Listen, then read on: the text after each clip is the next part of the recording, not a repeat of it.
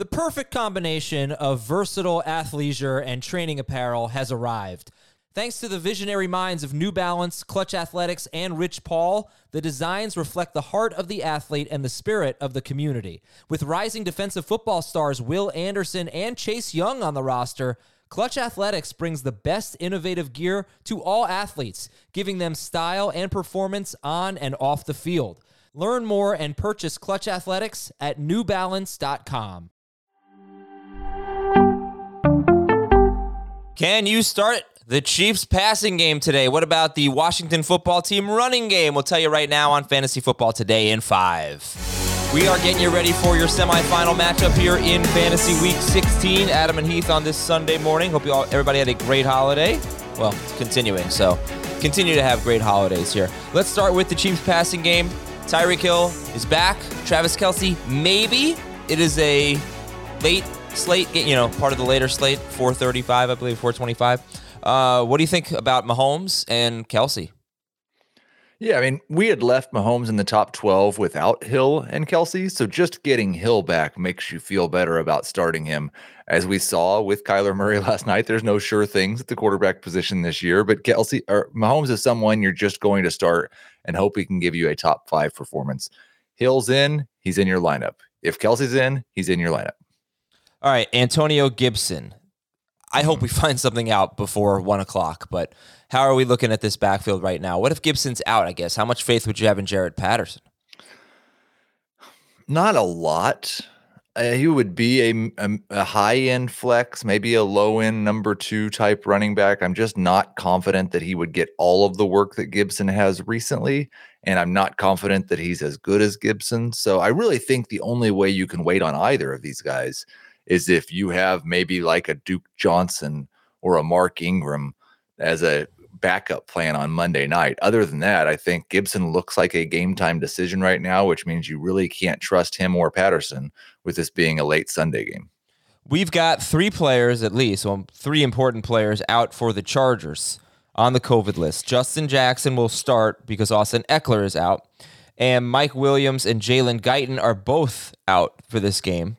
So what does that mean for you for Justin Jackson and Josh Kelly? There was a report that Jackson was going to kind of shoulder the load. So first of all, where are you ranking him? I right now, and I've kind of gone back and forth on this because I do think it will be a split. Even maybe I projected a little bit too much of a split. I had Jackson as a borderline number 2 and Kelly as a fine flex. I'm bumping Jackson up this morning with reports that he's going to be the clear lead back to where he's closer to maybe 15 to 18 touches instead of 12 to 15, which will put him in the top 20 range, but not in the top 12 range for Jackson. Okay, and then any interest in, Jared Cook? You got no Donna Parham, you got no Mike Williams, you got no Jalen Guyton. We saw Josh Palmer was very good 2 weeks ago when Keenan Allen didn't play. So any interest in someone else in this passing game? And no Eckler is a big deal too, obviously. Right. I think Jackson, that's the one thing that makes me feel better about Jackson. Is I think he can do a lot of the things that Eckler does in the passing game. Not as well, but he should take over most of those targets. Josh Palmer is probably the guy who I have the most interest in. And it's in kind of that Tyler Johnson range.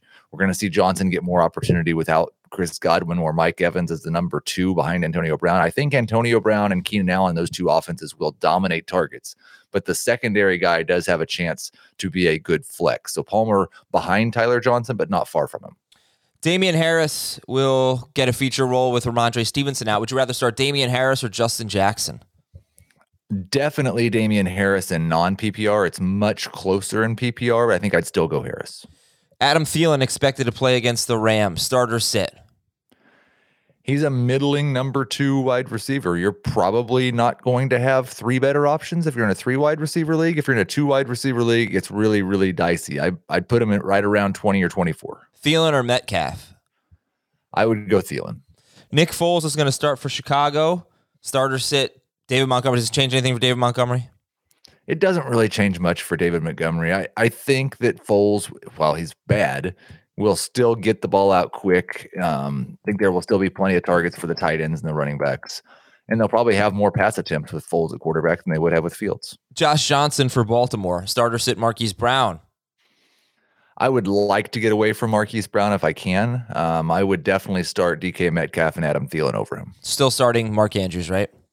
You don't have any choice. He's a tight end. Okay. Let's see some questions in the chat. Thielen or McLaurin? I would go with Thielen there. Tell me I didn't mess up by going with Ronald Jones over Antonio Brown on the waiver wire.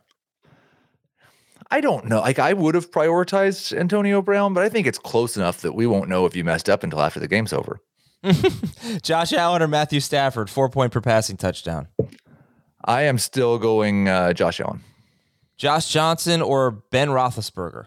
Big Ben. And Josh Palmer or Amon-Ra St. Brown? Good question. I'm going to stick with ARSB. Antonio Brown or Stephon Diggs? Wow. Like, these guys are both in my top 11, so I don't really want to tell you to sit either one, but I would start Antonio Brown over Stephon Diggs. Last one, Javonte Williams or Saquon Barkley? I am probably the only person on the podcast who says this, so I'll just put that disclaimer on it. But I would go in full PPR. I would definitely go Saquon over Javonte. I would actually go Saquon over Javonte in non-PPR as well. Oh, wow. Okay, definitely. We've had this talk, like we've talked all week as if, man, Javonte is going to be a great start against the Raiders. Melvin's got a good start as well because it's the Raiders. We've also talked all year about how the Broncos don't run the ball very well in games they lose, and they're underdogs in this game. I guess it's going to be up to Drew Lock to just not lose, but I don't know why. I don't know. It should be competitive at the very least. And I think they're both 500 teams, right? In the games at the Raiders. Sure. I think you look at, they're both 500 teams. The Raiders have been terrible since Ruggs and Waller have been out, and they're having their late season fall again. But you do have the Drew Lock factor. All right. Thanks for watching. That is Heath. I am Adam. Have a great day, everybody. Good luck. We'll talk to you right here, youtube.com/fantasyfootball today at about 8:05, hopefully tonight. Let's go get a win.